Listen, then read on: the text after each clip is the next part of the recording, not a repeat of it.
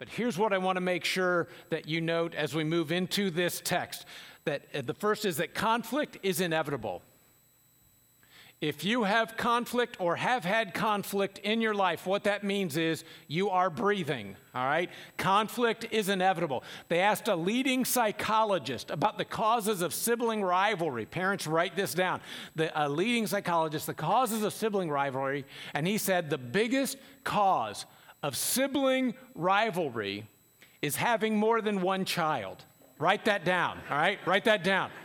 And anyone here who has kids or has ever had a brother or sister knows what they're talking about. I read that 82% of people in Western countries have at least one sibling. So the vast majority of us here this morning know exactly, we understand sibling rivalry. But the interesting thing is rivalry or competitiveness is not limited to brothers and sisters.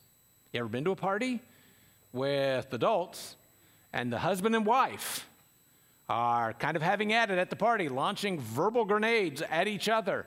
One counselor said in his counseling sessions, these are actual things that husbands and wives have said to each other in the counseling session. One wife said, "You make me wish I had a lower IQ so I could enjoy your company." Don't write these down.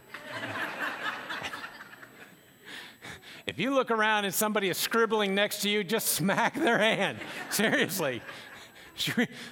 One husband said before we were married, her chin was her best feature. Now it's a double feature. None of the guys here, right? So a wife said his parents wished that birth control was retroactive.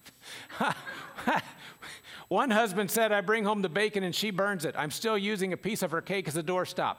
One wife said, "I had to marry you to find out how stupid you are." Her husband said, "You should have known that the minute I asked you," right?